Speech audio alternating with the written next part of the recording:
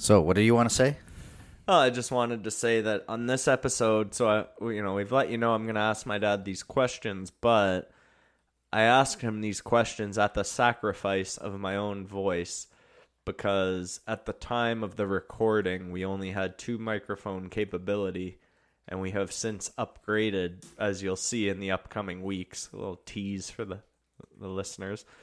But yeah, so if you don't hear from me, it's because I thought at the time the podcast could only handle 1 Lazowski, and we only had 2 microphone capabilities, so I didn't want to constantly be moving the mic. And how elevated were you when you were... I think it was pretty tame. Right. I think it was pretty tame. Okay. Because I wanted to get the questions. I think I had beers and I was burping a lot, unless that was Jaden's episode. But whenever your dad is around and the cookies are flowing, you'll partake, and then those hit you with a wallop. They hit you with a wallop. They hit me like a 22 caliber bullet. Like, I can keep pressing on, but yeah, you'll feel it for sure. All right, so on with the show.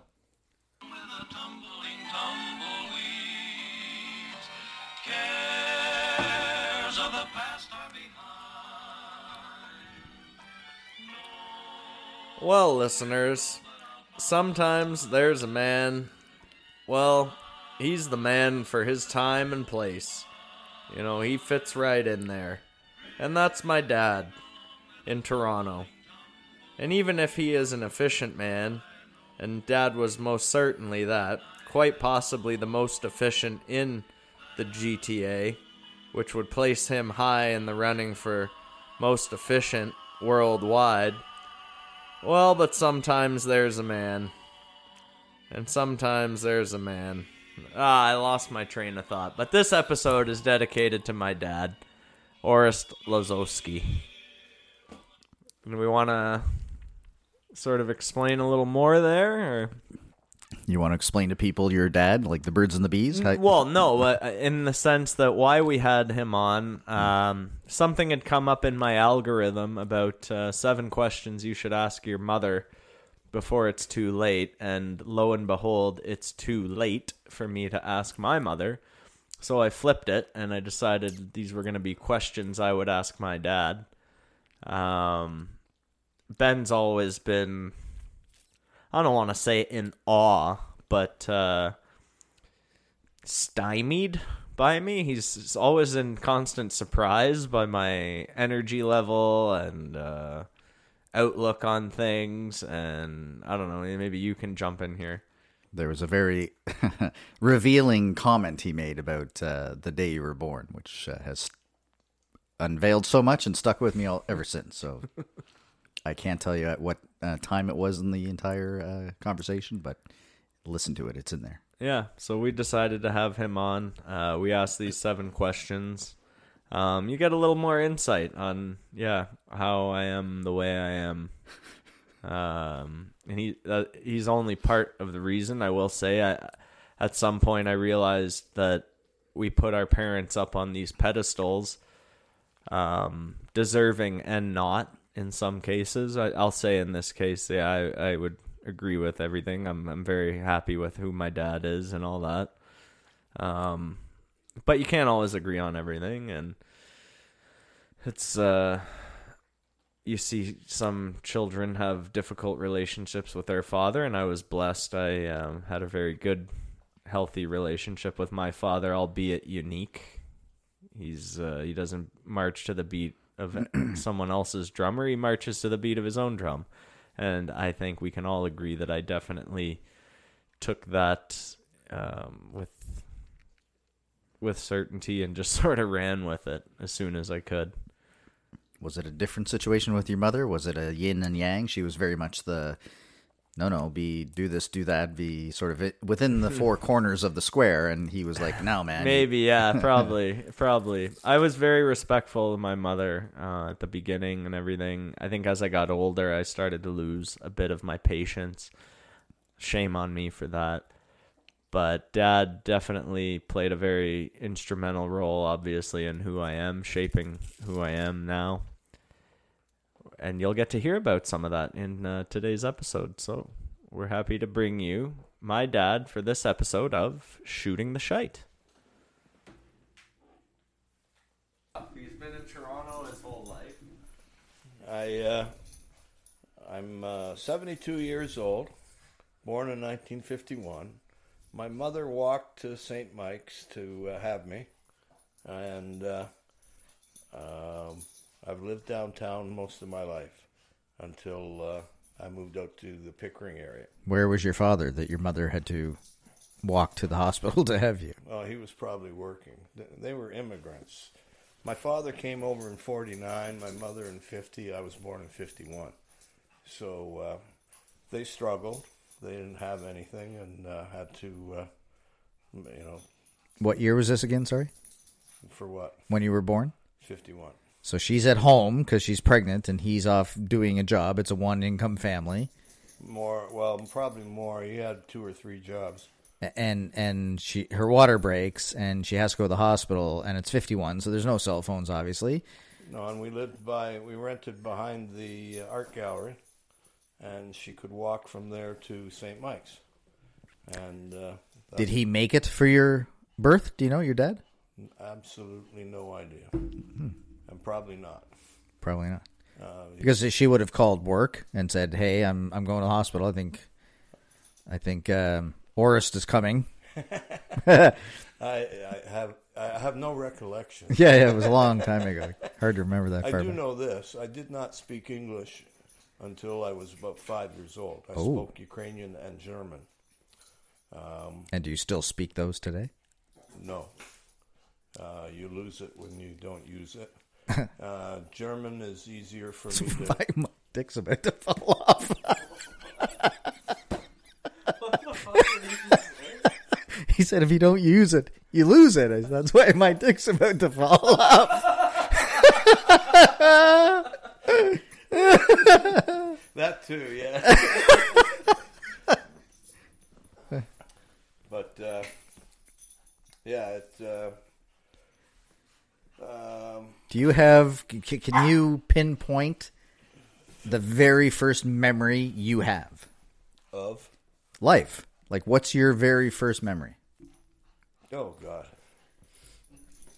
I remember mine. I've seen a picture of me in diapers at High Park, and they recall me running around like crazy at High Park, and I recall hallucinating at night at that time, from the fever, the whatever. But I remember the hallucination. It was like a witch and a bunch of elves all dancing around. What are we talking about? How did this go? I don't. Where? What? First memory. You asked about my first memory. That's about the first. Of what? That you actually were out in Hyde Park in your diapers? You mean, or you met? I saw the picture of me in Hyde Park. Right. They told me that I ran around and got very sick, and I recall being in my crib and hallucinating with a witch and a bunch of elves dancing around in the middle of the room. Your first memory is them telling you that this happened. No, my first memory is the hallucination. Are you following this? Or? You were just a baby in diapers, and you hallucinated about a witch and stuff. And Yes. how would you even know what the hell a witch is when you're 1.5 years old? Because you see this female with a pointed hat. You were hallucinating because With a you had broom. fever? Yeah, Okay. yeah. So 1.5 years old, you're saying, is your very first... I was still in diapers, so I don't know, like 1.5, 2. And now you're 70 what? 72. So you you have a 70-year-old memory in your banks. Oh, yeah. Oh. Yeah, I can remember at around 3 or 4 being with babysitters. What are you doing? Come on. It did whenever you touched it. All that feedback that I'm getting in my right ear right now, that's... Pause it. Edit this part out.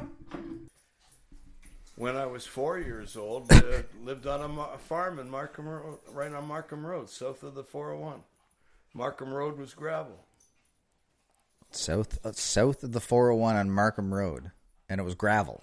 Yeah, right around where Tuxedo Court is now. Okay. On the west side. So we would have drove up that today. When we came back from biking, that was up Markham Road. We would have driven right past that. But Markham Road, south of the 401, is... By the McDonald's. South of the McDonald's. Road? Oh, yeah. Markham. I always get Markham and McCowan mixed up. Markham Road, south of the 401. Where the keg is. Ah, okay. Right? Yeah. Keg is north. Then there's the McDonald's. And that was just south of the McDonald's. That was a farm. It was actually owned by started by a doctor, one of the first doctors of Scarborough. To me, it was like a mansion. It had a 4-car garage with 2 apartments above for the servants. That would be like a mansion today. And in the house, every room had like a doorbell you could push. And in the kitchen, there was a thing that would show you what room they were in that push the button and have to go run over. Yeah. Now, people that, when I was there, they weren't those people. All right. But they were, well off. When they widened Markham Road, here's the story. They paid something like $40,000 at that time for that farm. And when they widened Markham Road, they got something like $40,000 for the strip of land they took across the front. So then the farm was free. And I spent the summer there. That's where I got attacked by all the bees. Not the bees! Yes. Not the bees! Why did you get attacked by a bunch of bees? Well, if you know that area, it almost looks like a sewer now, storm sewer, but it was a creek back in the day, and I could go swimming there. And you have to understand the restrictions on a child back in those days were almost non-existent. Yeah. Like if you could walk, you could go. Sure. So I was going to go swim in the creek, but to get to the creek, you had to go through where all the beehives were. Right. So as I was going through the beehives, I decided to step on a couple of the bees, and they made a nice crunchy noise. I thought it was kind of fun. You had shoes on. I had slippers on and a bathing suit. That's it. This is where you get your wildness from, and you're like, can't sit still. Like, What? oh, I'm going to go walk across this place and step in some bees. Sure. Well, I did one hive, and then I went over to the other hive, and I did it again. And then all the bees decided to get even, and they all came after me. And luckily, the guy that owned the farm, Mr. Strook, heard me and understood what was going on. He grabbed the sheet off the line and came running down and wrapped me in the sheet and took me back into the house. But I had bee stings everywhere. The funny thing is, I didn't have any reaction. There was no swelling. There was no. Right.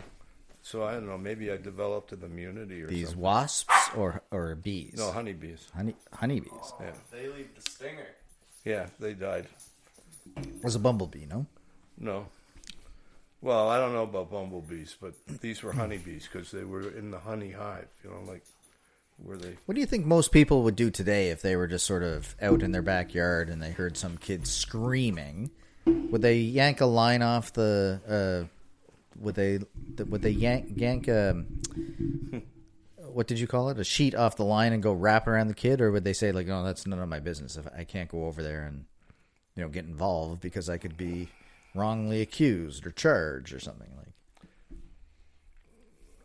I guess it would depend on the person, wouldn't it? I suppose. Just one of those things. You want to say something else?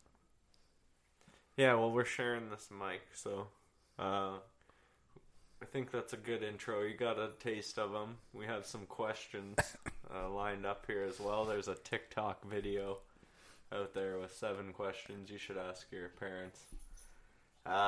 So yeah, we don't have to rattle through them like bang, bang, bang. So If he asks you a question, are you obligated to answer truthfully as well? yeah, why not? Okay. All right. This one might be funny. What was the first year of fatherhood like? You know, that was so long ago. I don't know if I can really. You remember when you were a year and a half. We just proved your memory. Like, you just vetted it. I remember working like a dog, trying to pay off the mortgage and everything else. Actually, let's see. Were you there for the birth? Who was that? Adam? Mm-hmm. Oh yeah. Okay. Oh, yeah, Did you cut the cord? No. No. What happened with Adam was she, because we didn't really, the first child, we don't really know what to expect. Sure. So we went into the hospital at something like 4 PM, and nothing much happened. And then the nurse, there wasn't even a doctor around. Around midnight, the nurse says to me that I should go home because she hasn't dilated and, nothing's going to happen till the morning and blah, blah, blah. She's just having Braxton Hicks or something like that? Or I don't know. So I got in the car, and I always remember the song that was playing on the car was The Clash, and it was "Should I Stay or Should I Go?" And it's like, how do they know? How does this music know to come out with something like that? So I went home, and I got in bed, and I think I got an hour's sleep, and I got a phone call saying, "No, she wants you back." So I got dressed again, went back to the hospital, and my wife was not very physical. She didn't have a physical awareness of her body and stuff. Mm-hmm. Like, it's hard to explain, but anyway, she was having trouble making the delivery, and eventually the doctor showed up, and they used forceps on him, and when they pulled him out, he was blue. I was ready for everything else, but I wasn't ready for a Smurf. Wow. And so then when they did the forceps, they bruised him. Mm-hmm.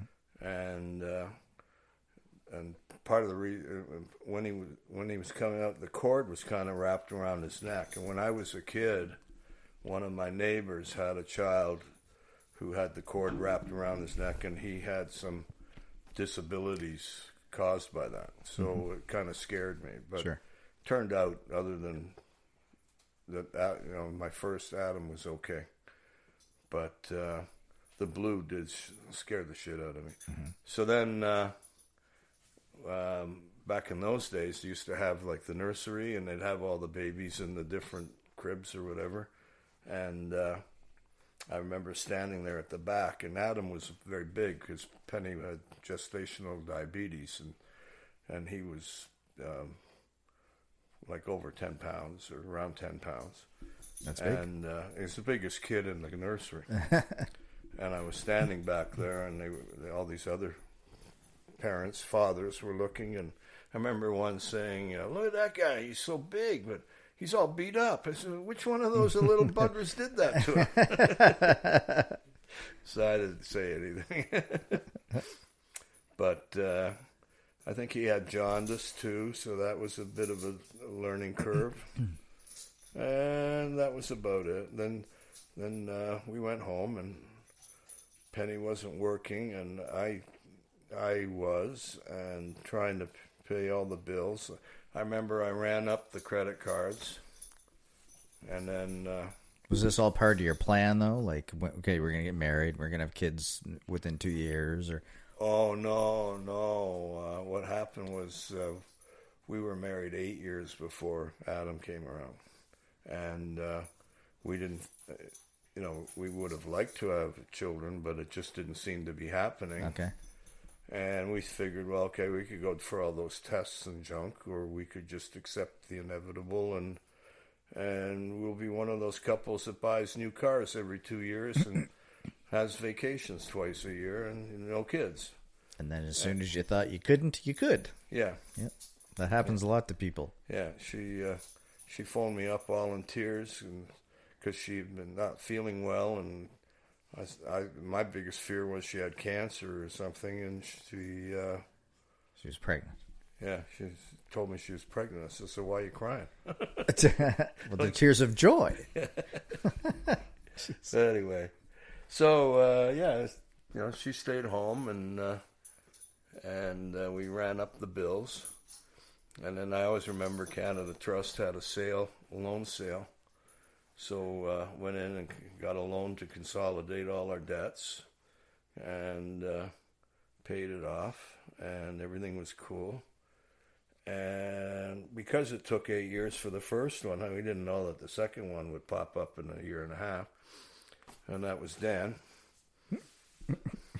And Dan turned out to be a C-section. Okay. And that planned C-section, or there was complications, so they had to do a C-section? I think something about, I can't quite remember, but it wasn't planned. No, it was just, okay, we're going to do a C-section. Okay. Which has some benefits because I didn't have to spend 16 hours holding her hand in labor. Were you a C-section? No. Huh? No, that's kind of unusual. The story is if you had a C-section, you're always going to have C-sections, but he's an exception. But every kid was bigger. Like he's the biggest of the bunch. But I have to admit, the other two were they were big, but they looked like sacks of fluid. You know what I mean? They weren't solid. Yeah. And he was solid. And the other thing about Alex was when he came out, he actually looked around. He was scoping the room out. What fuckery can I get into? Right as soon as he gets out. All right. I'm in this world now. What am I going to do to it? What's going on, man?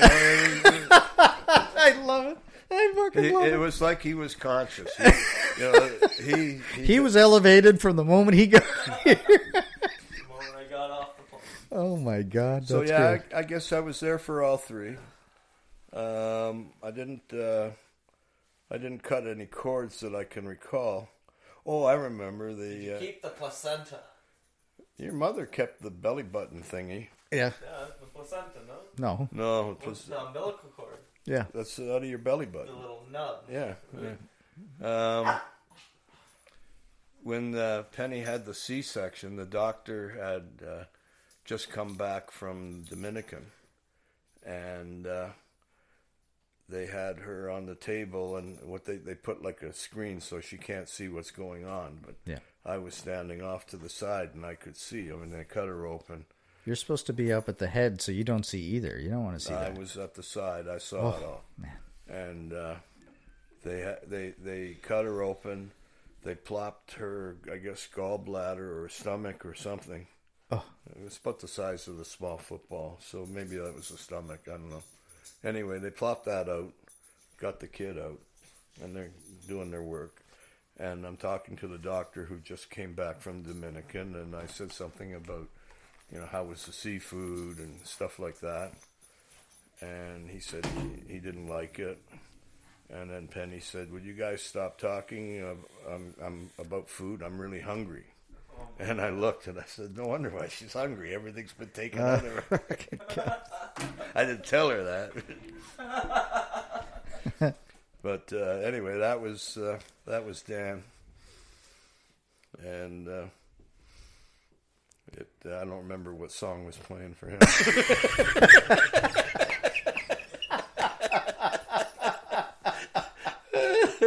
Oh, man.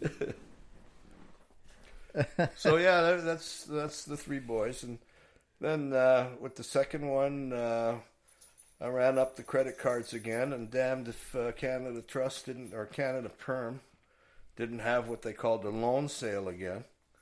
So I went in to consolidate my debt, and I I listened to some guy in a suit with cowboy boots tell me that I didn't qualify for the loan because I had just done, the last one I had done was to consolidate my debts, and I obviously didn't learn my lesson, and I had to do it again.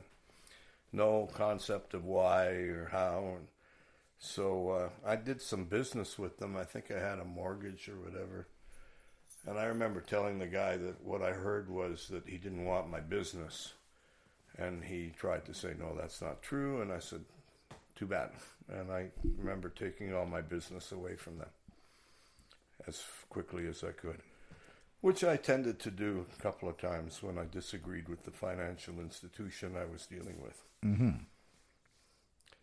And what else? Oh, all right. Time for another question then. Yeah, I'm taking a back seat here. I'm happy to just ask, ride out this cookie wave. But your proudest moment of, I don't know, all the sons or any of the sons, do your bit. Oh, man.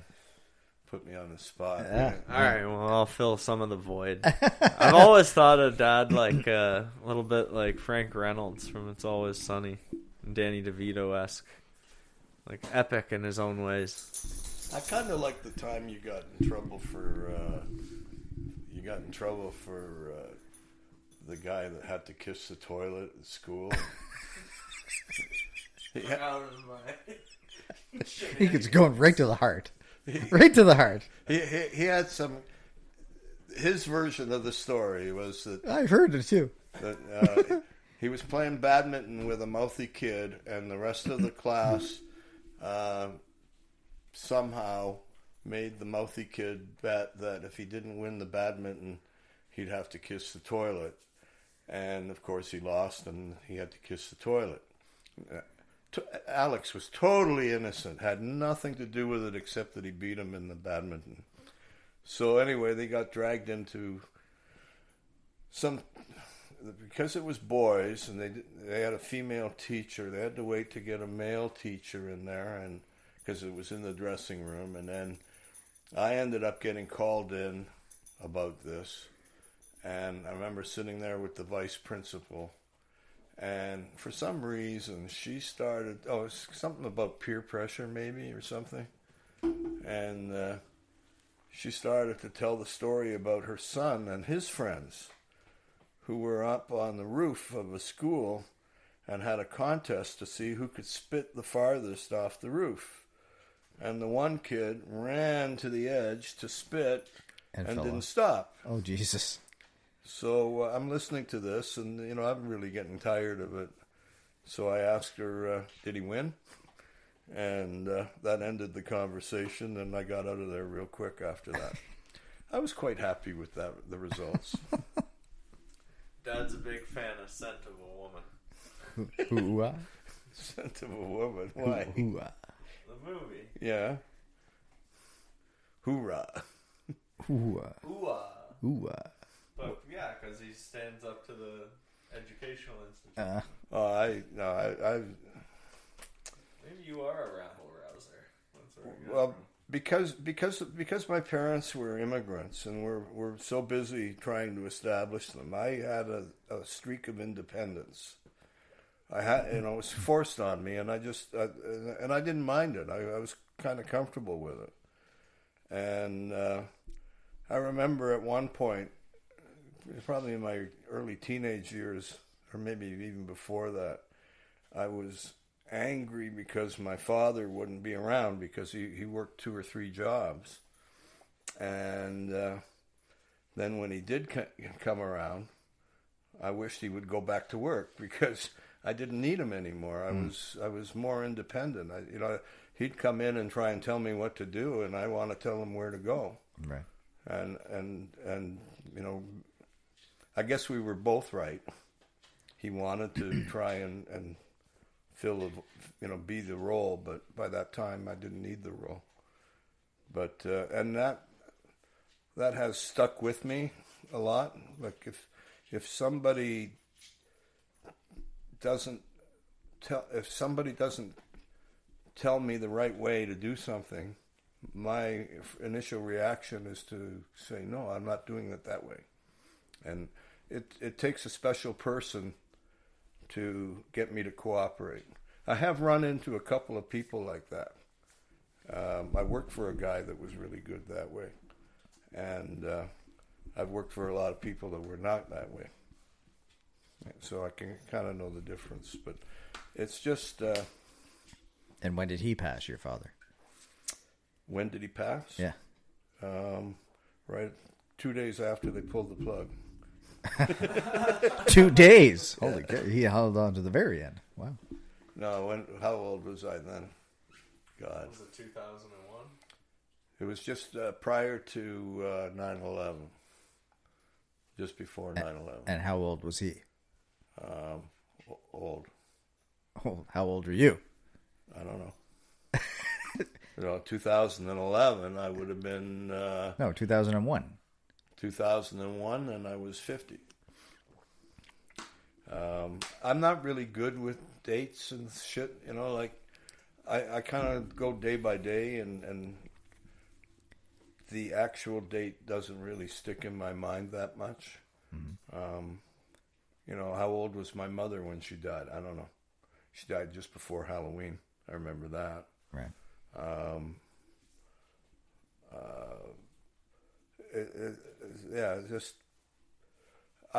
When I was in school and they taught history, I hated it, because it was dates. Right. What year was the Magna Carta? What year was this? What year?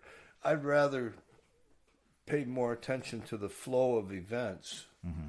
Like I'm more interested in the fact that the French, the Normans, invaded England, and that's why you have a lot of, like I have a friend, his name is Al Maynard, and I'm thinking that's not really his, the root of that name is probably Menard. Right.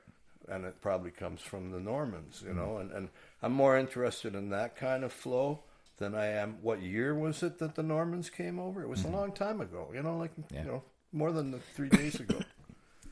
And I'm not sure things were that well documented back then. So how could you actually pinpoint it? Like 1492 Columbus sailed. Okay, well they tell us that, and we just take it as face value. Okay, it was 1492, but it could have been 1491. I'm surprised that was your answer, though. What? What you said. About? The proudest moment was that, really? Not like the hole-in-one or something? Like I wasn't there for the hole-in-one. True. And when I thought you meant he got a hole-in-one. I'm like, how can you not be there for your own hole-in-one? No, at one point we put Alex into golf school camp, whatever. Camp, yeah. Up at Fox Run, and it was like a little 9-hole, wasn't it? Like 12. Anyway, yeah. And the drill was he'd go there and they would do the driving range in the morning, and then in the afternoon they would go golf on the holes. Well, this day it looked like it was going to rain, so they did it opposite, and they went to the golf during the day, and he hit with a 7-iron 143 yards. No, 124. 124 yards. He got a hole-in-one. And I was, I used to golf primarily because it came with the job. I got invited to golf, and I just said, yeah, why not? Day off work, I'll go golf. Yeah. And I get a prize and a meal and all that. And so anyway, I was like ecstatic. You got a hole-in-one, this guy's golfed their whole lives and never get a hole-in-one. And he's like, it's no big deal, no big deal. And then we went to... How old were you? 9, 10. Somewhere around there. And we went to Buffalo. We were in the Galleria, and they had the sports memorabilia store. And they had a little plastic box that you could hold your golf ball in. So I said to the guy, I'd like to get that for him because he had a hole-in-one. And they said, oh, well, here. And I just gave it to him. But I thought, I guess I was proud, not so much of my sons as I was of myself, that I stood up. I see that. I hear that. That's why I had to ask. That you stood up. If you were sure. Yeah, you push back on the principle. Oh, Some Yeah. parents would be like, "Oh fuck!" Like, And I'm not going into other times, but there were other times that were just as actually more demanding.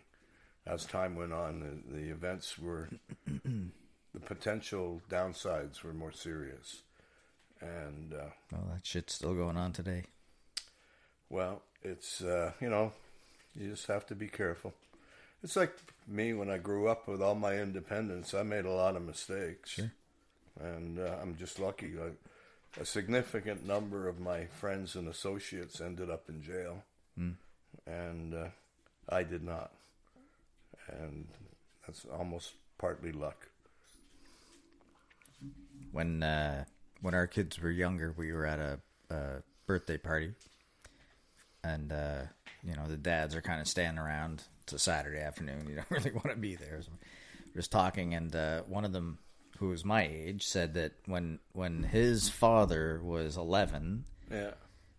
and his dad, when he was 11, so this would be this guy's grandfather, and his dad, so you're going back, great-grandfather. When his great-grandfather was 11, he could leave their house, walk 3 kilometers across a field, and there was a river. Yeah. And he could cross the river Yeah. and then set up a camp and a fire and stay the night at 11. Oh yeah. When his father, like his son comes, so now Yeah. we're talking this guy's grandfather, he was only allowed to go to the river. He couldn't cross it. And then the next son, he was only allowed to like get halfway through the field. And then you couldn't get out into the backyard. Like, hey, you're in the backyard, but don't. And now you can't even go into the backyard unless your parents are sitting out there watching you. I know. It gets more and more restrictive. Whoops. At 5 years old, I remember riding my tricycle from college. Like, we lived in Lansdowne near college, and the next big block up was Bloor Street. And I rode my tricycle in my bathing suit with a towel wrapped around my neck like I was Superman up to Bloor Street, unsupervised, nobody else, just doing it on my own, going around the block. And, No adults looked at you and was like, "Sir, hey, little boy, where's your family? Where's your..." No, as a matter of fact, when I was 16, I was working delivering groceries on a bicycle, and Saturdays was the busy day, and I went. So you were like Uber Eats. You were like Uber Eats back in the day. Oh yeah. Before that, I did a paper route. So anyway, I delivered the groceries, and for lunch I went to a restaurant at Bloor and Lansdowne.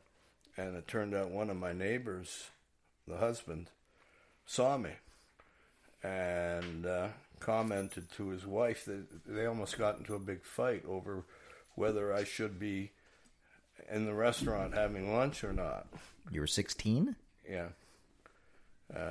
Or probably 15, because by 6 I was saving up my money so that at 16 I could go to Expo in 67. Oh, Montreal. And that was my first trip away from home without parents. And it was a $20 trip. $20 on the train. $20 a day. You went by yourself to Expo at 16 years old? 2 friends. Also like 16. See, that would never happen today. Yeah, well. And we had a ball. just a great time. What are 3 16-year-old kids doing in Montreal during Expo? You're not drinking. Yeah. You were drinking. Oh yeah. I went to the Cuban Pavilion restaurant, and I remember we were sitting with this guy who looked like Daddy Warbucks. He had a pink sweater, bald, big diamond pinky on the pinky ring, and we shared the table with him, and I forget what I ordered, but then I said I'd like a beer. And the waiter looked at me. I guess the age in Montreal was 18. Right. And he says, "You're not 18, are you?" And I said, "No, I'm not." And he said, well, we don't care. Okay. I got my beer. But That's like a 2-week thing, though, right? You were there for 2 weeks, or just 1 week. you went for a week? But the GO train whatever you call Via? the train, Via, was $20, and we went to the dining car, and they gave you a roast beef on a plate. The beef was the plate, and then the potatoes and the peas were put onto the meat. It was just a fantastic meal. I can't remember what it cost, but it was, obviously cheap compared to what you pay nowadays. Well, if the train ride was $20, then that couldn't have been more than $4. Yeah. And we stayed in a house. These people were cashing in on Expo, so they had converted their living room and put in like 3 bunk beds, roll-out beds, and I think we paid $20. I forget if it was a day or a week for that, and it was close to the Expo grounds, and off we went. We just had a ball. The thing with Expo was you got a passport, and every country you went to, you were supposed to get a stamp. Mm-hmm. Well, we were finding ways to circumvent the lineups. So one place was, I think it was Thailand or something. They had a Circumvent the lineups. Find a way over a fence. Well, it's just we did it politely.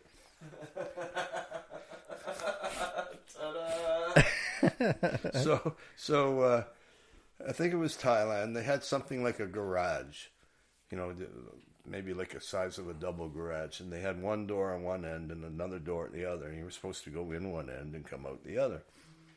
So we didn't like the lineup on the way in, so we walked in backwards through the outway, and till we got right there, and then we turned around and went in, did a quick boo, look around, got our stamp, and out we went. But I remember looking back at it, and here's this garage with 2 lines going in and hardly anybody coming out. I figured it wasn't going to last long.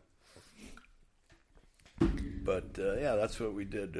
Just running around trying to find things to rock the boat. So, does he know about your zoo excursion? Oh yeah. Oh, of course. So when he told you this happened, were you like, "What the fuck are you doing, man?" Or are you like, "Yeah, I get it. Okay." Yeah. No, no harm, no foul. All right. I mean, what are you gonna do, man? You gotta stretch. You gotta. If you don't, what are you doing? You're not living. Oh, man. I mean, you're not hurting anybody. You're not getting. You're not. No maliciousness. This is all very telling. Very telling. Well, you cannot make people do what you want. You can only give them some guidance and let them loose. Let them go do what they want to do. And if it's not harmful, then it's not harmful. And it's part of the learning experience. I can't tell you how to live. I can't tell you what to do. And even if I tried, even if I did, and you followed my instructions to the letter, they could all be wrong anyway. But there's a line. Like, if he was to go out and kill somebody, whether it's by purpose or accident, you'd be... That's a different story. Right. You'd be unhappy. You'd be... unhappy, yeah. I would be... Right. I would be devastated. So because in this case, nobody got harmed, it was just like, sheer stupidness or whatever, it was fine. No, it was young guys seeing... Dad to the rescue. This is why I always called Dad if I got in trouble at school. Yeah, it's How old were you at the time? When the zoo. The zoo excursion. 22. All right, so they're not calling your parents anyway. You're an adult. Yeah. Right. But I mean, I heard about it, Right. and it's just like, yeah, okay. I mean, good thing the bear couldn't get at you, Yeah. or the wolves. What if it went the other way, though? What if they said, okay, no, we're going to charge you, and you spent 5 years in jail? You'd be like, what the fuck are you thinking? No, It's trespassing. it's I don't know. But let's just say something happened. I just told you, a significant number of my friends ended up in jail. That's true. It wasn't for trespassing at the zoo. Okay. All right, well. Okay. Well, so explain that a little bit more then. Get into that a little bit. What my friends did? Yeah. Jesus. No, I don't think I want to get into that too much. I'll tell you about the guy that killed himself. Okay. So that's the story you're going to That would be significant. And you talk about Molly. He was into the MDA, and got involved in some kind of cult thing about going to different planes. And Here in Toronto, you're saying. This happened. Yeah. so he went to the ER in St. Joseph's Hospital down by the lake, and he jumped a cop and grabbed the gun out of the holster, and then shot himself. Oh, my God. And that's a guy that I grew up with, and I respected a lot. We went to Boy Scouts together, Right. Ukrainian Boy Scouts, and What does that mean? meant that we were Ukrainians, Boy Scouts. They had a division of Boy Scouts just for the Ukrainians, you mean? Yeah, pretty much. Why wouldn't they just mix in with everybody else? Huh? Why wouldn't you just go to the regular Boy Scouts of Canada or whatever? Like, and where it's... Well, we were Boy Scouts of Canada. It just so happened that this was run out of a Ukrainian church, and it was all Ukrainian kids. Wow. And I didn't really want to be there, and I thought he didn't want to be there, and it got to a point where we had to vote whether he could stay or not. Who? My friend, Oh. Billy. Stay in the Boy Why? Scouts? What did he do to piss off the Boy Scouts? I don't know. I mean, just rock the boat. he rocked the boat, as previously discussed. Oh wait, I'll tell you the story about when we went camping. But anyway, it was who wants Billy to stay? Who wants Billy to go? I voted for him to go. Years later, he asked me. He said, "Why'd you vote me to go?" And I said, "Well, I thought you wanted it." Oh. And he didn't really have an answer for that. But anyway, he. And what happened to him? He got depressed, you mean, or he was on drugs? Well, we hung around. There was a bunch of us, not just Ukrainians now. There was Italians and Greeks and whatnot. And but basically all young guys at ends with themselves. And we hung around the pool hall. And in the neighborhood, we were called the boys. Mm-hmm. The boys are here, the boys are there. So when that song came out, the boys are back in town. Mm-hmm. It's like, oh no, don't tell me.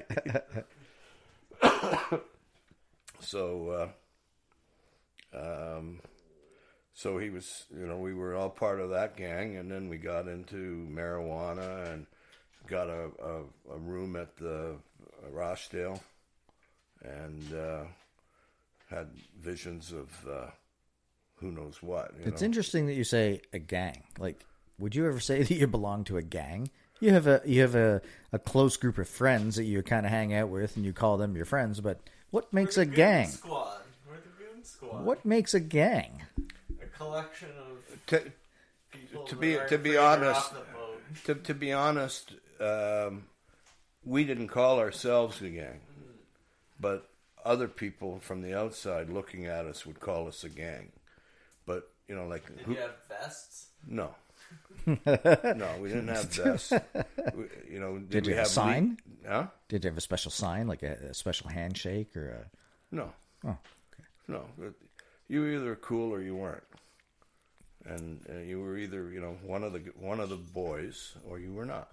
Mm-hmm. And sometimes it got physical.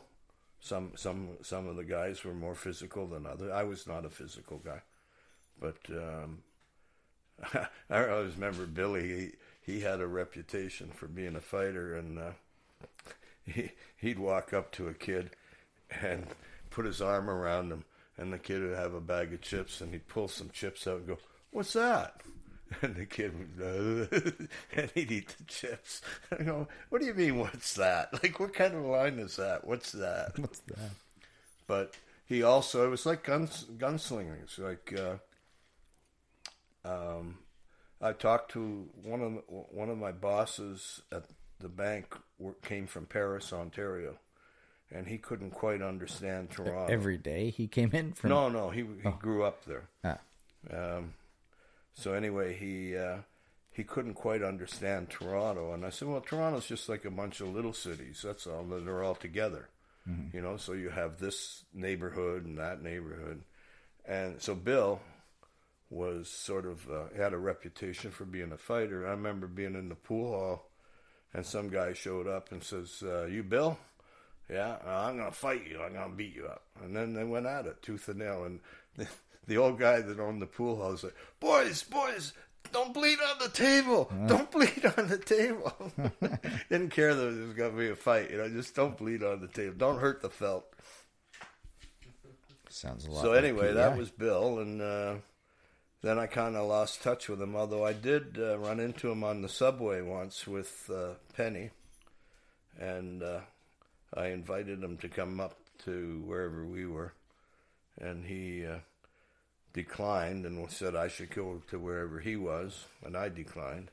And then the next thing I heard was he actually got written up in the Sun by that Bonikowski. You remember him? No. I think it was Mark Bonikowski. He used to write articles in the Sun. Did a whole page on Billy. And Whatever happened to that cop, I wonder? can you imagine? Yeah. Like, "Oh my God, what's going on? Somebody grabbed me. Oh my God, my gun." And then bang! Yeah. And it's not me. It's somebody else. It's like, yeah. That hardened the guy real quick, I'm sure. Well, they say that, like when you're in war with your mates, your buddies and stuff like that, and one of them gets shot and killed in front of you, Yeah. you would automatically think you'd feel sorry, but apparently the psychological reaction is like, thank God that wasn't me, Oh, yeah. you know? Yeah, that's perfect human nature. Wow. I mean, we are all kind of egotistical that way, or, you know, like self-preservation. Mm-hmm. I mean, anyway, I was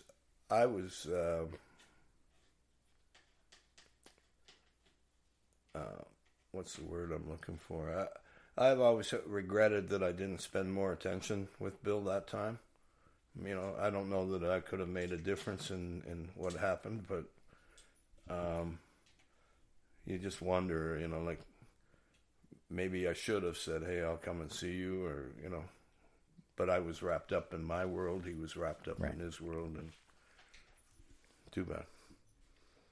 But, yeah, and, you know, some of the guys, one of the guys ran a pizza joint that did gambling and whoring and got busted. And another guy got caught with a trunk full of marijuana in his car, and, you know, just... So this Boy Scout thing doesn't really work. Well, it's be prepared.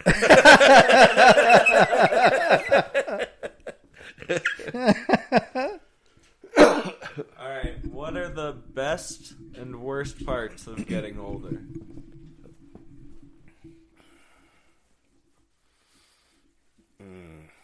What are the best and worst? I guess the worst is watching your body deteriorate and wondering where all the energy went. I remember my father saying he couldn't believe that he, you know, had a house and built a cottage and raised 3 boys, and he's like, you know, doing that and working at 2 jobs and wondering where the hell, you know, did he get the energy for that? I think it was you, where something about the energy came up, and he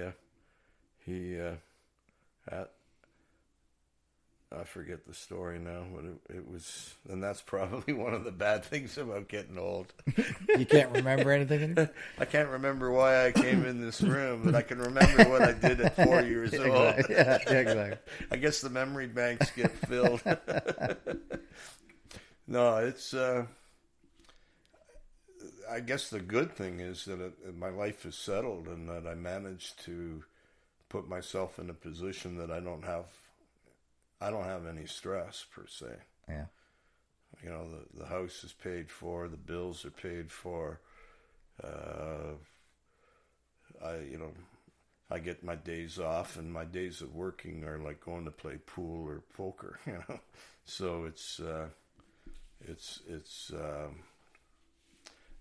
compared to what I had when I worked, and I had all kinds of demands on me, and you know, I lived almost to the minute.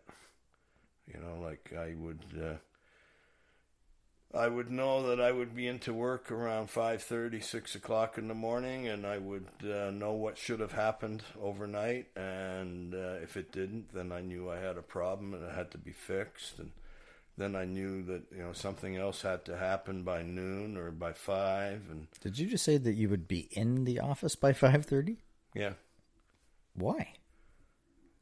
Because I was driven, yeah. The place was a 24-hour shop, 5 days a week. Like, good luck today getting anybody to come in at 5 a.m. and leave at 5 p.m. and that kind of thing. Like, there was a job before I worked at the bank. I worked at this place called KG Campbell, and it was a mess. I was cleaning up from basically crooks, and I would be in there before the day shift started, and I would leave after the night shift left. And I mean, just well, maybe that's why you don't have any energy now, because you spent it all when you were younger. Yeah, and for years I survived on 4 hours sleep. Oh my God. But yeah, I had a lot of demands that way. I mean, even when I was a kid, I went to work at Dempster's Bakery because it was mostly Ukrainians. Well, that's just the way it is.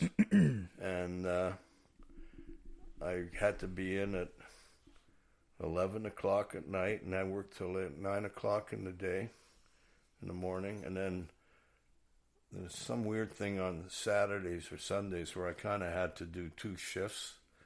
Anyway, I went 2 weeks without sleep. I just could not sleep. I would go home, I would lay in the basement, and I would pray to go to sleep, and I couldn't sleep.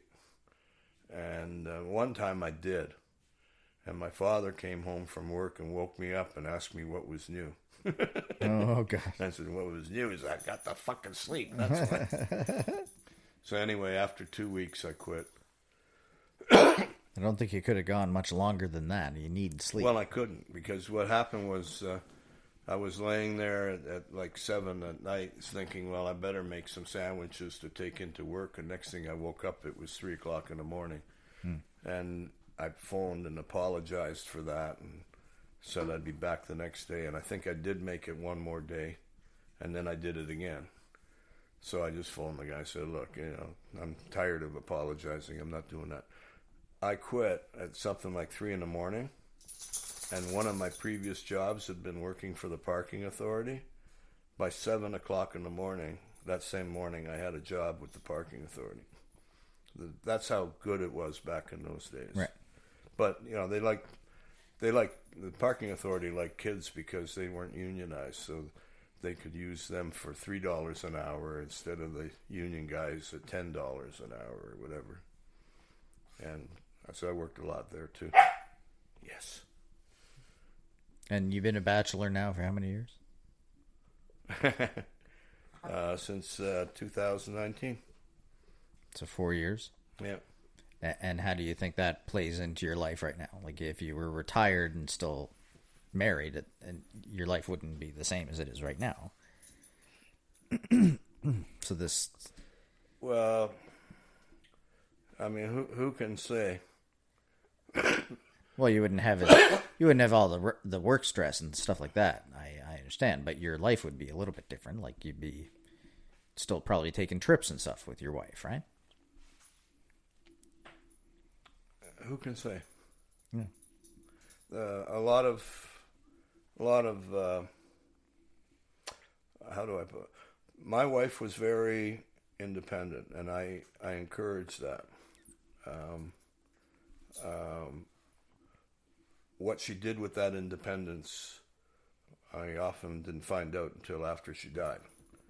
And so I don't really know what would have happened. I know that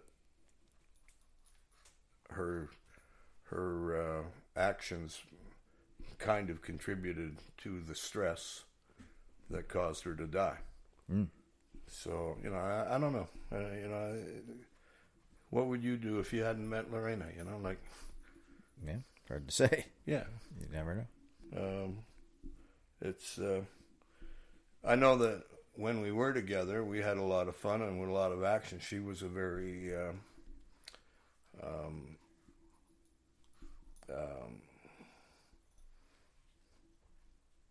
active person. She was very social, and she had things in mind that she wanted to do, and she figured out ways to do it. Would you allow or accept a woman into your life now? Not likely. And I don't mean like live together or get married, any of that stuff, but just somebody that comes into your life and you have a little bit of companionship. Doesn't have to be a steady girlfriend or something. But I have a couple of those. Oh, all right. I have a massage gal. I have a barber gal. I have a pedicure gal. I have a friend from... But these are people you see when you go to get these services done. Yes. I'm talking about like somebody that comes over to your house and you have dinner with once in a while and you go to see a movie. Nobody comes over to my house. Right. Yeah. I'm saying, would you accept that if that was to happen today? No, because my house is too dirty.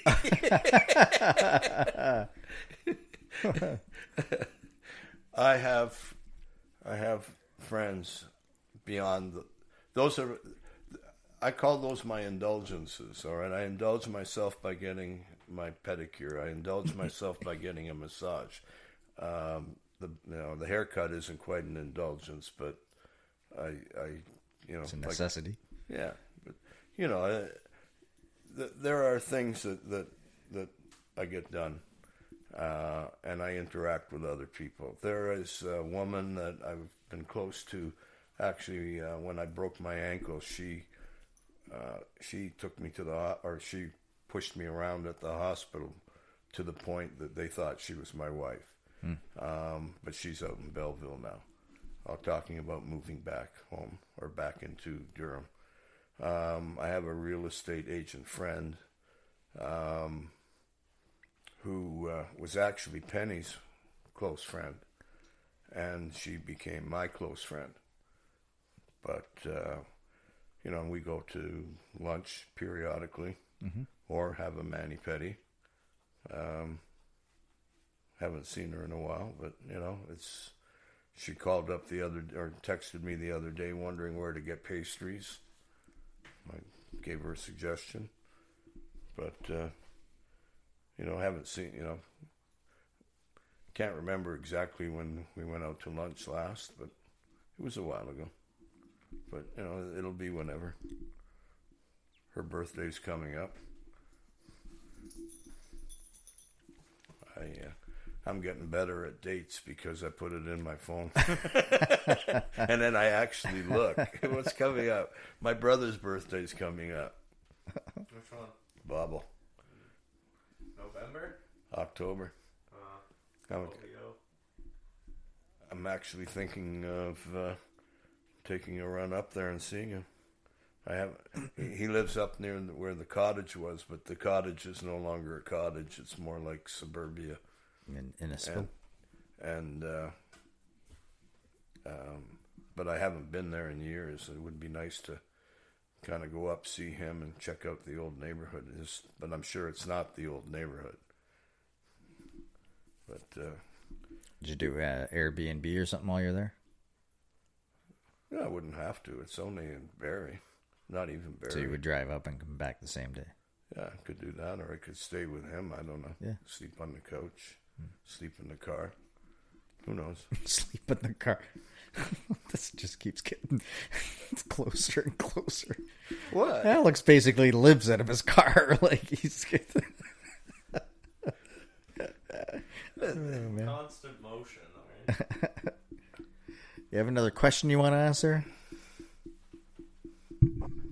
Yeah, sure.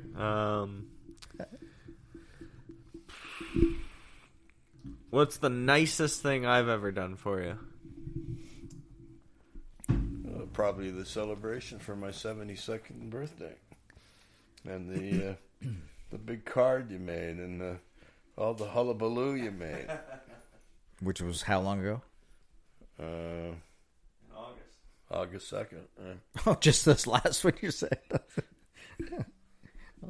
Well, it was a really nice thing to do. It took you 72 years. I think what it did is it put me on the map with a lot of the people there. They don't really say a lot, but I kind of notice a difference in their treatment of me. Oh.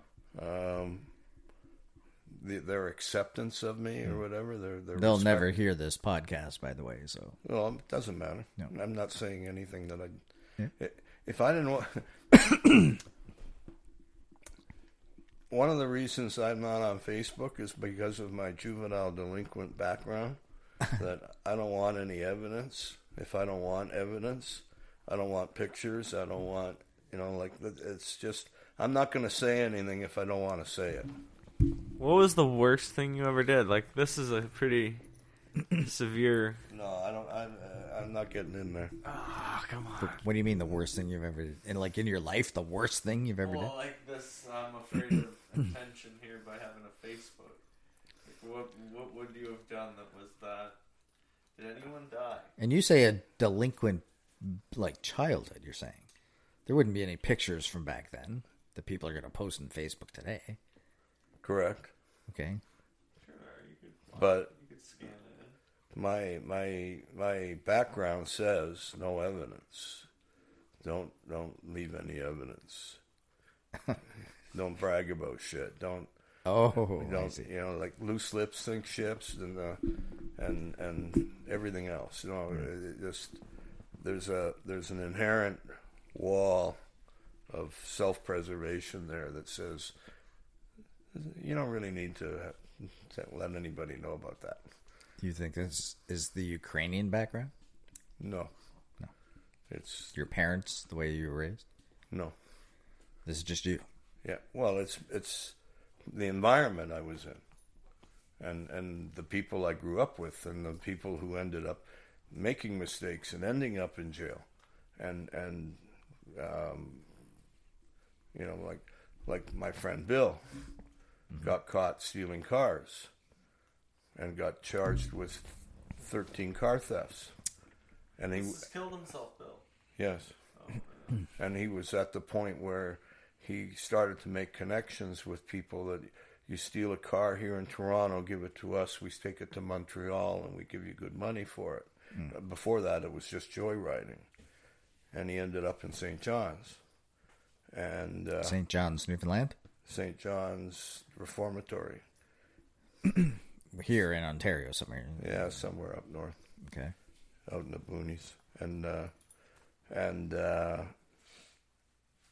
even with his reputation of fighting, and he was a good fighter, he was a big boy, he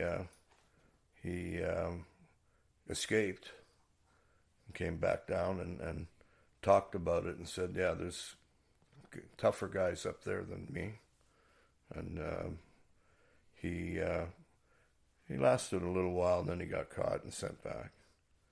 But do you have any idea what it was that set him off that night that he went and jumped the cop? No, not at all. Other than what the newspaper said about Monikowski, essentially, it was back when the culty thing was going on, and I know he did a lot of dope, and he was kind of screwed up. So it was mental then? Like he wasn't trying to get away from bad debts or the mob or something? Like he had mental issues? No. It was mental. It was like, I'm pretty sure, if I had to guess, I would say that he was disappointed with his life and had his head full of this idea that he could go to a new plane and start over again. And that in combination with the drugs just made him believe he could do that. Maybe he had a little bit of schizophrenia in him or something too that was never diagnosed. Like, well, I remember when we were hanging around, they opened or bipolar or what they called a drop-in center at the school at Bloor Collegiate, and they had these like young social worker university kids or whatever, and I got talking to one, I think her name was Heather, and got talking about Bill once, and she said that Bill was very paranoid. And I didn't really realize or recognize that as a concept, but maybe he was. I don't know. I just think it was he had a lot of potential, and it kind of went down the drain. At one point he was taking like taekwondo or judo, like some martial arts, and he was saying how the what do you call the guy? Sensei? Yeah, the sensei was very, very positive about him and wanted to, he said, like, you don't worry about paying for it, just come and I'll teach you. I want to work with you. Mm-hmm. But for whatever reason, he didn't do that. And how old was he, did you say, when he did this? 18, was it?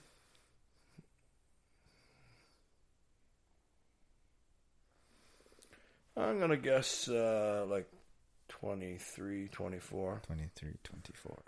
But, that kind of fits, though, because my second son, he developed mental illness, mental problems, and they didn't manifest themselves until he was in his 20s, or like just around 18, 19. And that was very difficult. That was very tough. I remember going to school. They were complaining that he was difficult or whatever, and I said, well, what makes you think he's any different than at home, like he's the same.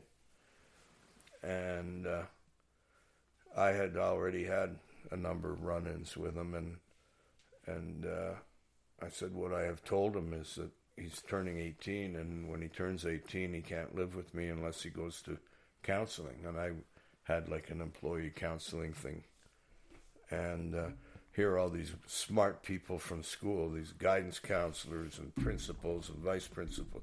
Hey, that's a great idea. Not a clue as to what was causing the problem or what the problem was, and then you read about it and you find out that a lot of schizophrenia doesn't manifest itself, or other mental issues don't manifest themselves until they're young adults, like 20s. And, that should have been like a red flag for them. They're the experts. I was the one that was going through hell with it. And, maybe Bill was going through the same thing. I don't know. He was a character. He was could have been a leader easily, but anyway, everybody does their own struggles. And you talk about Facebook. I mean, here I am. I avoid it like the plague. And I'm playing pool with these people. And this woman comes up to me and says, "Oh, you know Eileen?" And I go, "Yeah." "How do you know?" And she said, "Well, because I saw a picture of her and you on Facebook." So here I am. I'm trying not to go on Facebook. I don't go on Facebook, but somebody else drew the picture up. But I mean, that was innocent. That was not a big deal. And actually, I after I made that, she made that connection, then I realized I'd met her father, and didn't know that either. But and again, her father was very he didn't impress me. Well, he impressed me in a very negative way. So, it would probably been better off if I didn't know she was related to him. Because now I have to be careful and not say what a slob her father was. I hope she doesn't listen to this. I'm pretty sure the chances are she's never going to hear this.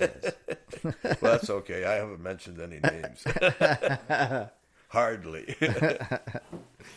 But anyway, yeah, it's, What's something you want to accomplish in the next year? stay alive. I want to do that too. I hope I succeed.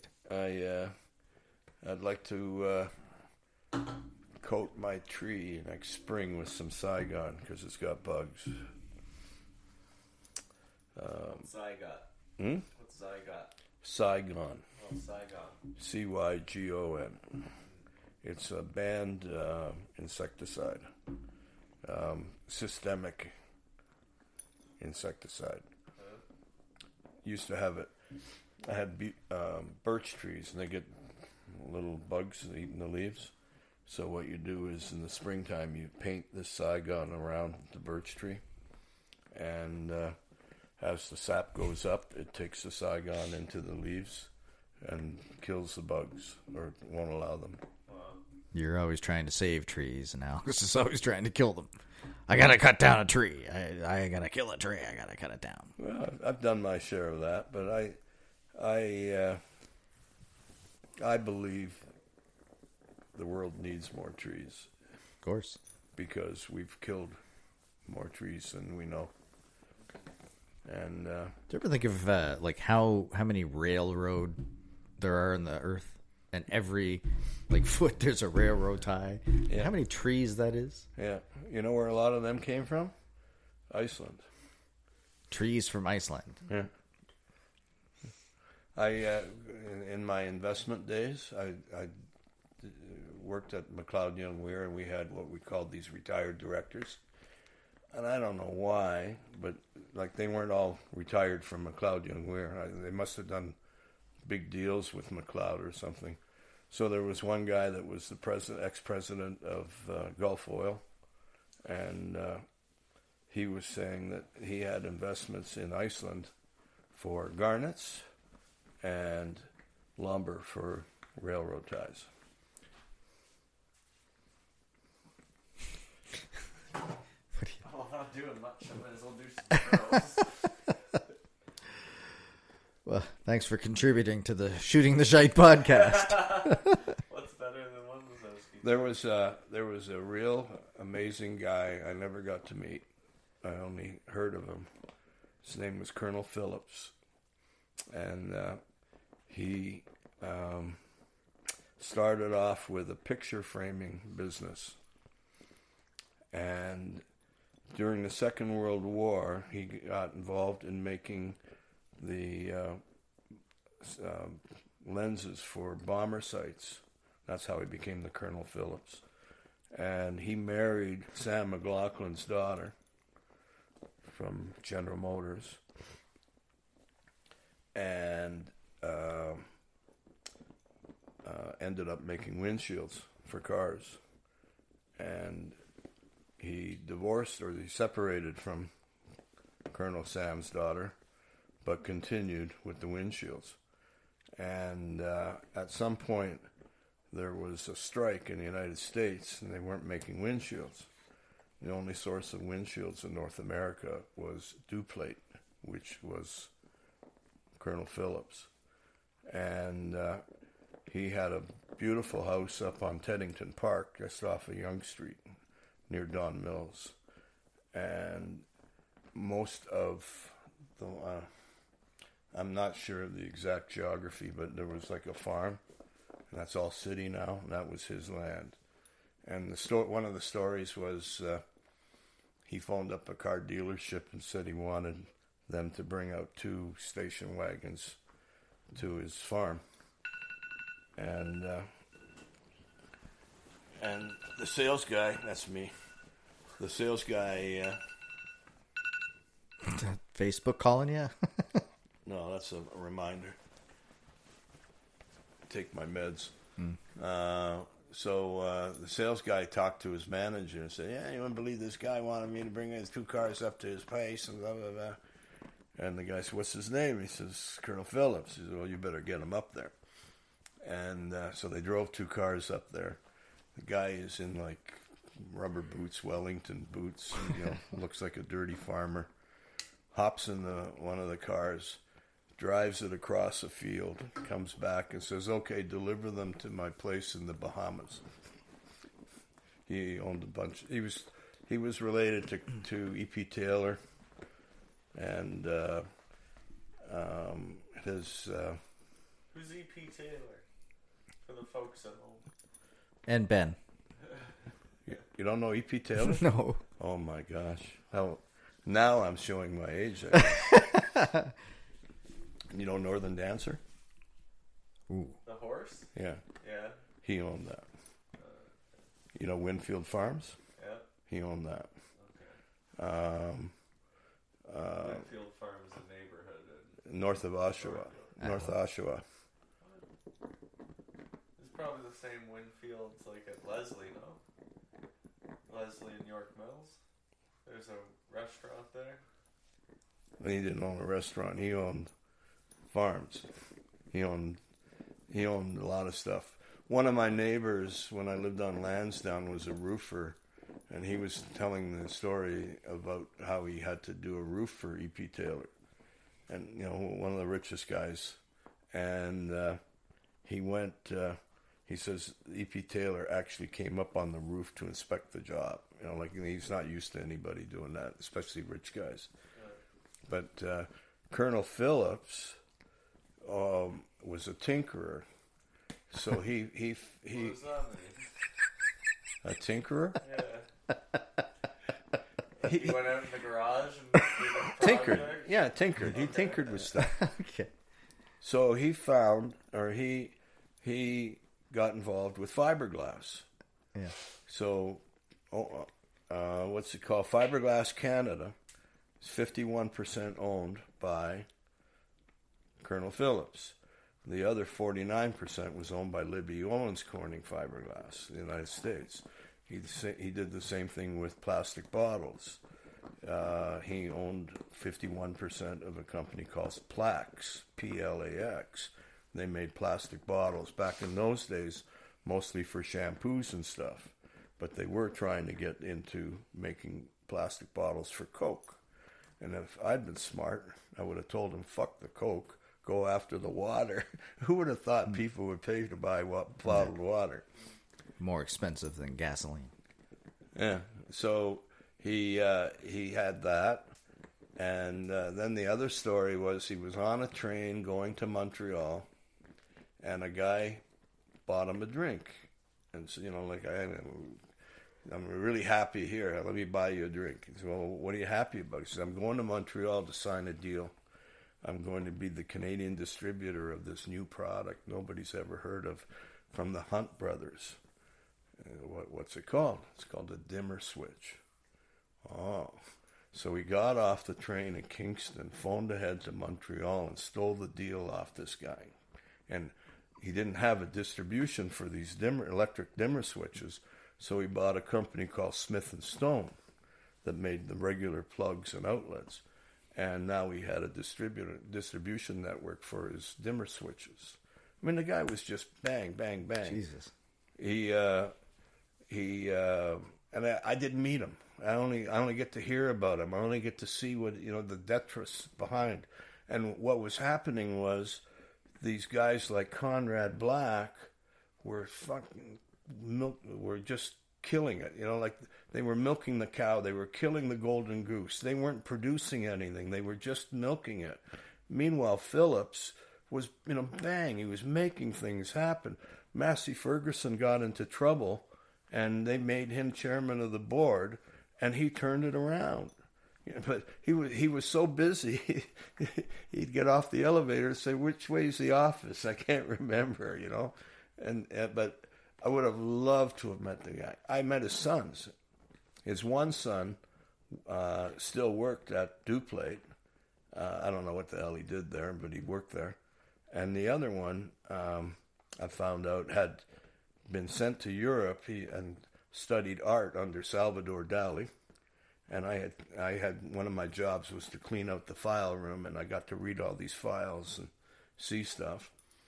So years later, I'm at Duplate, or I'm at McLeod Young Weir with these retired directors, a guy from Gulf and stuff. And there's this German guy hanging on. And I remember telling him he was German, and he said, "No, I'm not German. I'm Prussian." Okay, so, like, you're not Greek, you're Macedonians, whatever it is. It's a big deal to you. He shows me a picture. He says, "Look at this place." I go, "Oh, yeah, that's Colonel Phillips' place on Teddington Park." He says, "How do you know?" I said, "Well, because every once in a while I had to go deliver mail up there." He was dead by then, but I had to deliver it to his wife while they were skimming all the, getting rid of killing the company. So, no big deal.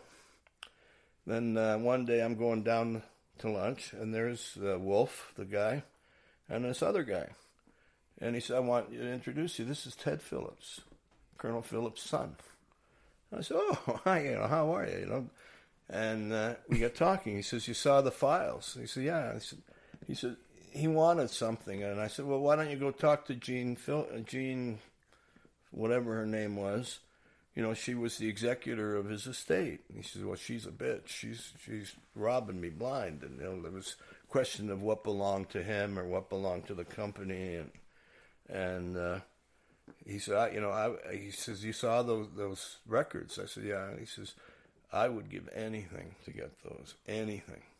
And I started thinking, because my brother Bob was working there. When I left, I got Bob the job, and I'm thinking, wow. And then I said, you know what? It's not worth it. I don't know what I'm getting into. So this guy, sorry, you said it was E.P. Taylor?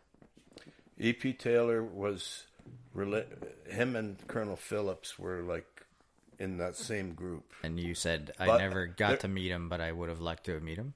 Yeah. And there was another guy, Bud McDougald. There was like three of them. Right. And let me think, how did this work?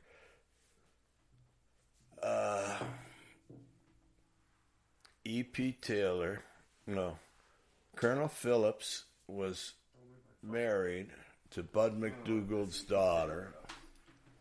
Oops.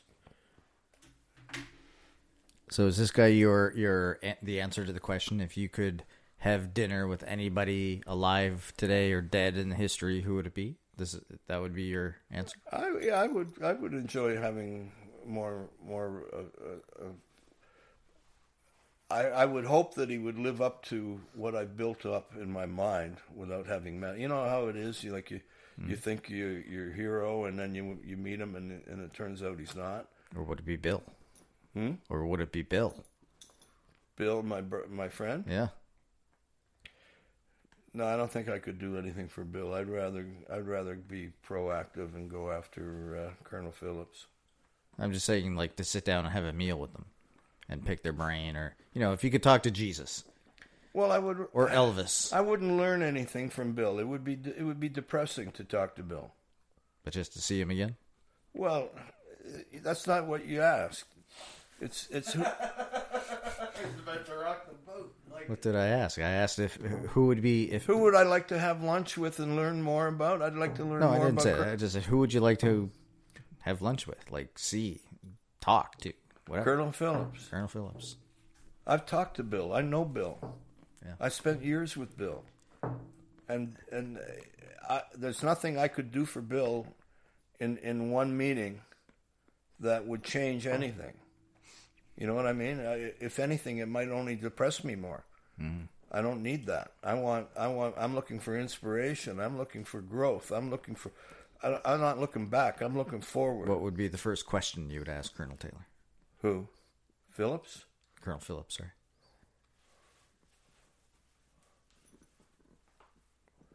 Why did you let those cocksuckers take over your business and kill it? Why did you do that? You had such a good thing going.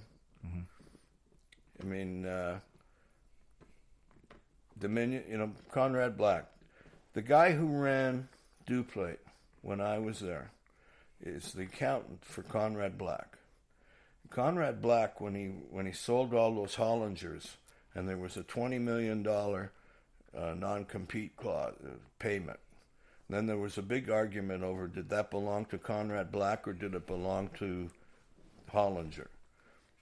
It ended up I believe it belonged to Conrad. This is the way it got done. This is the guy who gave up his Canadian citizenship to become a lord in England, right? Yeah. Of course, where they didn't give a shit about him anyway. So he got the non-compete payment, $20 million. You know what was the real crime in that? Non-compete payments are tax-free. He just got $20 million tax-free. You know who gave him that idea? Dixon Chant. Dixon Chant, until he died, got paid $4 million a year by Conrad Black. And he died at something like 84. Who's Dixon Chant? The guy who ran Duplate. Oh, that guy. He was also the president of the Granite Club and shit like that. What's So, Duplate? What's Duplate? Yeah. Well, if you look at a windshield, it's actually made up of two pieces of glass with a piece of butyl rubber in between. And that's why it's shatterproof, right? More or less. So that's Duplate. That's the Canadian version of windshields. They made them up in Oshawa. And now it's called PPG Canada or something. They also owned CPG, Canadian Pittsburgh Industries. That's C.P. Taylor? No, this is Colonel Phillips. What's Frank Stronach? Is he Ukrainian? Frank Stronach is, he might be Hungarian. I'm not 100% sure. He was right. Or he might even be Austrian or something, because he's right up there. He's a go guy. Yeah, well, another one of those kind of came here and somebody called him once and said, "Hey, we need this thing made or whatever," and he figured out how to make it. Figured it out, yeah. And then there's the other one. He found the uranium. There was a bunch of them, like real people who made things, found things, create things. They employed Canadians, like Dominion stores. Remember them? Conrad Black got his hands into Dominion stores and wanted to raid the pension fund. And they had to take him to court to stop it. And where's Dominion stores today? Gone. Yeah. Like somebody built it, and all these guys do is know how to rip it apart and tear it down, and take all the money that goes with it. That to me is not good. Like Conrad Black. How can you consider him a Canadian now when he gives up his citizenship to become a baron over in the States or in England, and then doesn't like it after a while and wants to come back? Right. No, I'm sorry. You had your chance. You gave it up. You can't come back. But E.P. Taylor. How high are you right now? I'm just E.P. Taylor. E.P. Taylor, Winfield Farms, Northern Dancer. They used to do the Royal Winter Fair, the horsey crowd, Right.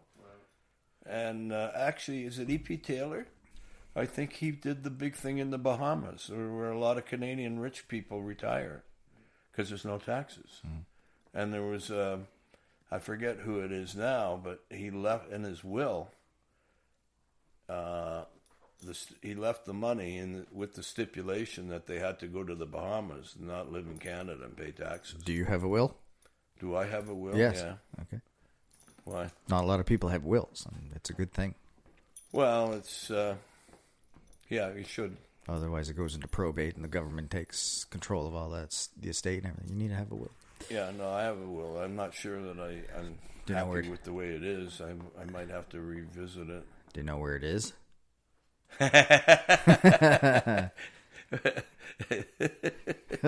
take that as a no. No, you take that as a yes. Oh, okay. The reason that I laugh is that shortly before she died, my wife and I went out and got our wills done. Okay. And then when she died, I couldn't find it. And you cannot go back to the lawyer and ask for a copy. Okay. You must have the original will. And I had to look all over for it before I found it. And it was buried in the cupboard with in between a couple of tablecloths. Huh? You know, like the place that you would normally expect to find it. But yeah, it took a while. And so anyway, no, I know. I'm more like my father. I have a file cabinet. You open it up. There's my last will. There's the house. There's this. There's the taxes. There's, you know, like, they don't want to hear about it. They don't want to get into it. But I'll leave the breadcrumbs for them to figure it out. I should get a printer, though, because I need to print out my finances. Just so you can see, bang, there it is. Trust me, you don't want to have to fiddle around after the fact. It's too late to ask, you know. Sorry, can't tell you. It's a secret. And, you know, like, they don't really seem to be that interested, but I will try and leave the breadcrumbs.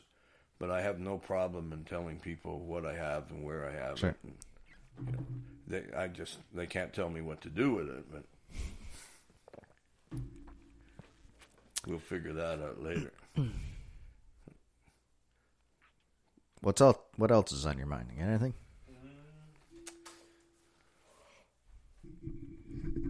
One of the favorite moments I had, at least growing up, was just random shit. Like having fun. Like the blue car, red van type of thing. Did I tell you about that one before?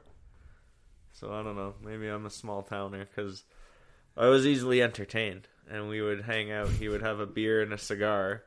And we lived on Finch, like on the corner house. So we could see cars coming by pretty regularly. And we would just sit there and call out a color of the next. Oh, you did tell me this, yeah. Color and maybe the Contest. like, yeah, not the model, yeah, but the type. Red truck, green, you know, simple shit. And what was the prize if you were to win this game at the end of the night? Just bragging rights. Bragging rights. Okay. Like, I got more. And I kind of like the Virgin Snow story. yeah, that's good. Let's go down that avenue. Let's explore Oh boy, this. the what? Let's explore his Virgin Snow. Let's talk some highlights of Dad. He's in a Catholic school. He's in a Catholic school, and I forget how old he was. He comes home and he says, you know, what's a virgin? And I'm going, oh, Jesus, I don't know, what should I say here? You know, like how much in depth should I go? So I think I'm gonna go, you know, sideways for a while and see. So I go, you know, when it snows, and you see that hill and it's all white snow and nobody's walked on it, so that's virgin snow. And he went away. He was happy with that. I know. And then he says, "No, I know what it means." Like I've talked about the Playboy story, bringing your Playboy to school. Oh, how about the BB gun? Yeah, BB gun is a tough one. We Shot a car with my BB gun. Oh, we lived on the corner house, Finch and Darwin, and we had just like an iron fence between us and Finch, and he got a BB gun, And I'm telling them, like, be careful with it and everything else. Nah. Like a rifle? Yeah. And doesn't he, and what happens, especially in the summer, Finch, the traffic backs up. So they're lined up. You thought you were James Bond or something, hiding behind the... So he goes and he shoots a car. Oh, God. The glass? No, I think he just hit the car. It was far away, like it wasn't gonna. Yeah. But anyway, the cops came and confiscated the gun. But You could throw it in jail if that was to happen today. Yeah. Well, you gotta... yeah, it's like they treat it like a gun. You got a fake gun, you cause all this chaos and everything. That's... But that was something. And then I had a probation officer. how old? 12. you didn't go much, did you? Once? I didn't have to do. Yeah, not much. Don't you have to be like charged and in the system or something to actually get... It was booked.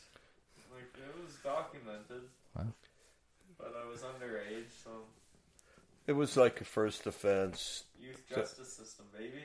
Yeah, don't screw up. Don't do it again. It was part of growing up. I wonder if I was in the system. For the fire? Yeah. Do you know that story? What? When I was younger, a kid up the street and I came up with this concept, like, well, because his grandparents lived right next door to his family. Yeah. So we went over and knocked on the door of his grandfather and said, "Dad ran out of smokes. He wants 2 cigarettes," and he gave them to us. Yeah. And then we went over to his dad and we said, "Hey, Grampy Wants some cigarettes. wants 2 cigarettes," and he gave them to us. Now we got four cigarettes between the 2 of us. So we go on our bikes up the street to this potato warehouse, and we're smoking them, and just have this stupid lapse of judgment, and say, "Oh, let's make a fire," because there was some like hay on the ground. Right. So we push it all over to the side of the wall and light it, not thinking that the entire inside of the warehouse is built with these little wood slats. Right. So it just starts going and creeping up the wall. Right. And we panicked and we went and got the hose and tried to pull it, but it wouldn't reach and everything. So we just freaked out and left. And as we're coming home, his dad's coming the other way and sees us and now yells at us because of this whole cigarette thing. Yeah. So we go home and he keeps going the same direction and drives by this warehouse that has now got smoke coming out of it. Right? Did you get busted for that? Yes. Yes. But even after my parents like, "You had nothing to do with this, right?" No. But eventually it came out in the end. Yeah. I was a bit of a firebug. It kind of fascinated me. This has been a very, very revealing podcast for me. Lots of little things opened up here. The stupidest thing I did was I started to light a fire underneath the oil tank. Oh, yeah, that's not very smart. No, it wasn't very smart at all. But he comes today, he's all like proud of himself. Like, "My phone fell in the fire last night. I reach in, I grabbed it, and I'm like, "How close are you to the fire? Like, what's going on?" He tells you the story, and you're like, "Oh, yeah." Well, didn't burn himself. Yeah, it was amazing. Like the level of thinking that went in such a quick moment in that state. Should really be keeping you as far away from flame as possible. You know, you might spontaneously combust on us one day or something. Yeah, like if I left it in there, the battery would just explode, no? I don't know about that. I think it would just melt. And Regular batteries, lithium batteries. I've seen it on YouTube where you take it apart and the lithium is in there, and that's very flammable. Like, well, that's what I mean.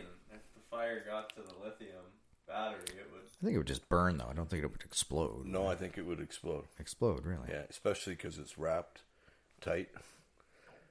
So would it pop? Or it's going to be like a bomb? It's going to No, it's explode. going like a bomb. Well, Really? Oh, yeah. that's all a bomb is. Like it's that expulsion. So when your phone's out in the sun and it shuts off because it's too hot, that's not not a very great. that's not a very good thing. Not great. There's a reason it shut off. Yeah. Yeah, no, it's. Plus, they use it, I think, to make meth. What? And the hits just keep on coming. Pardonnez-moi, senor. I think lithium is used in the process to make methamphetamine.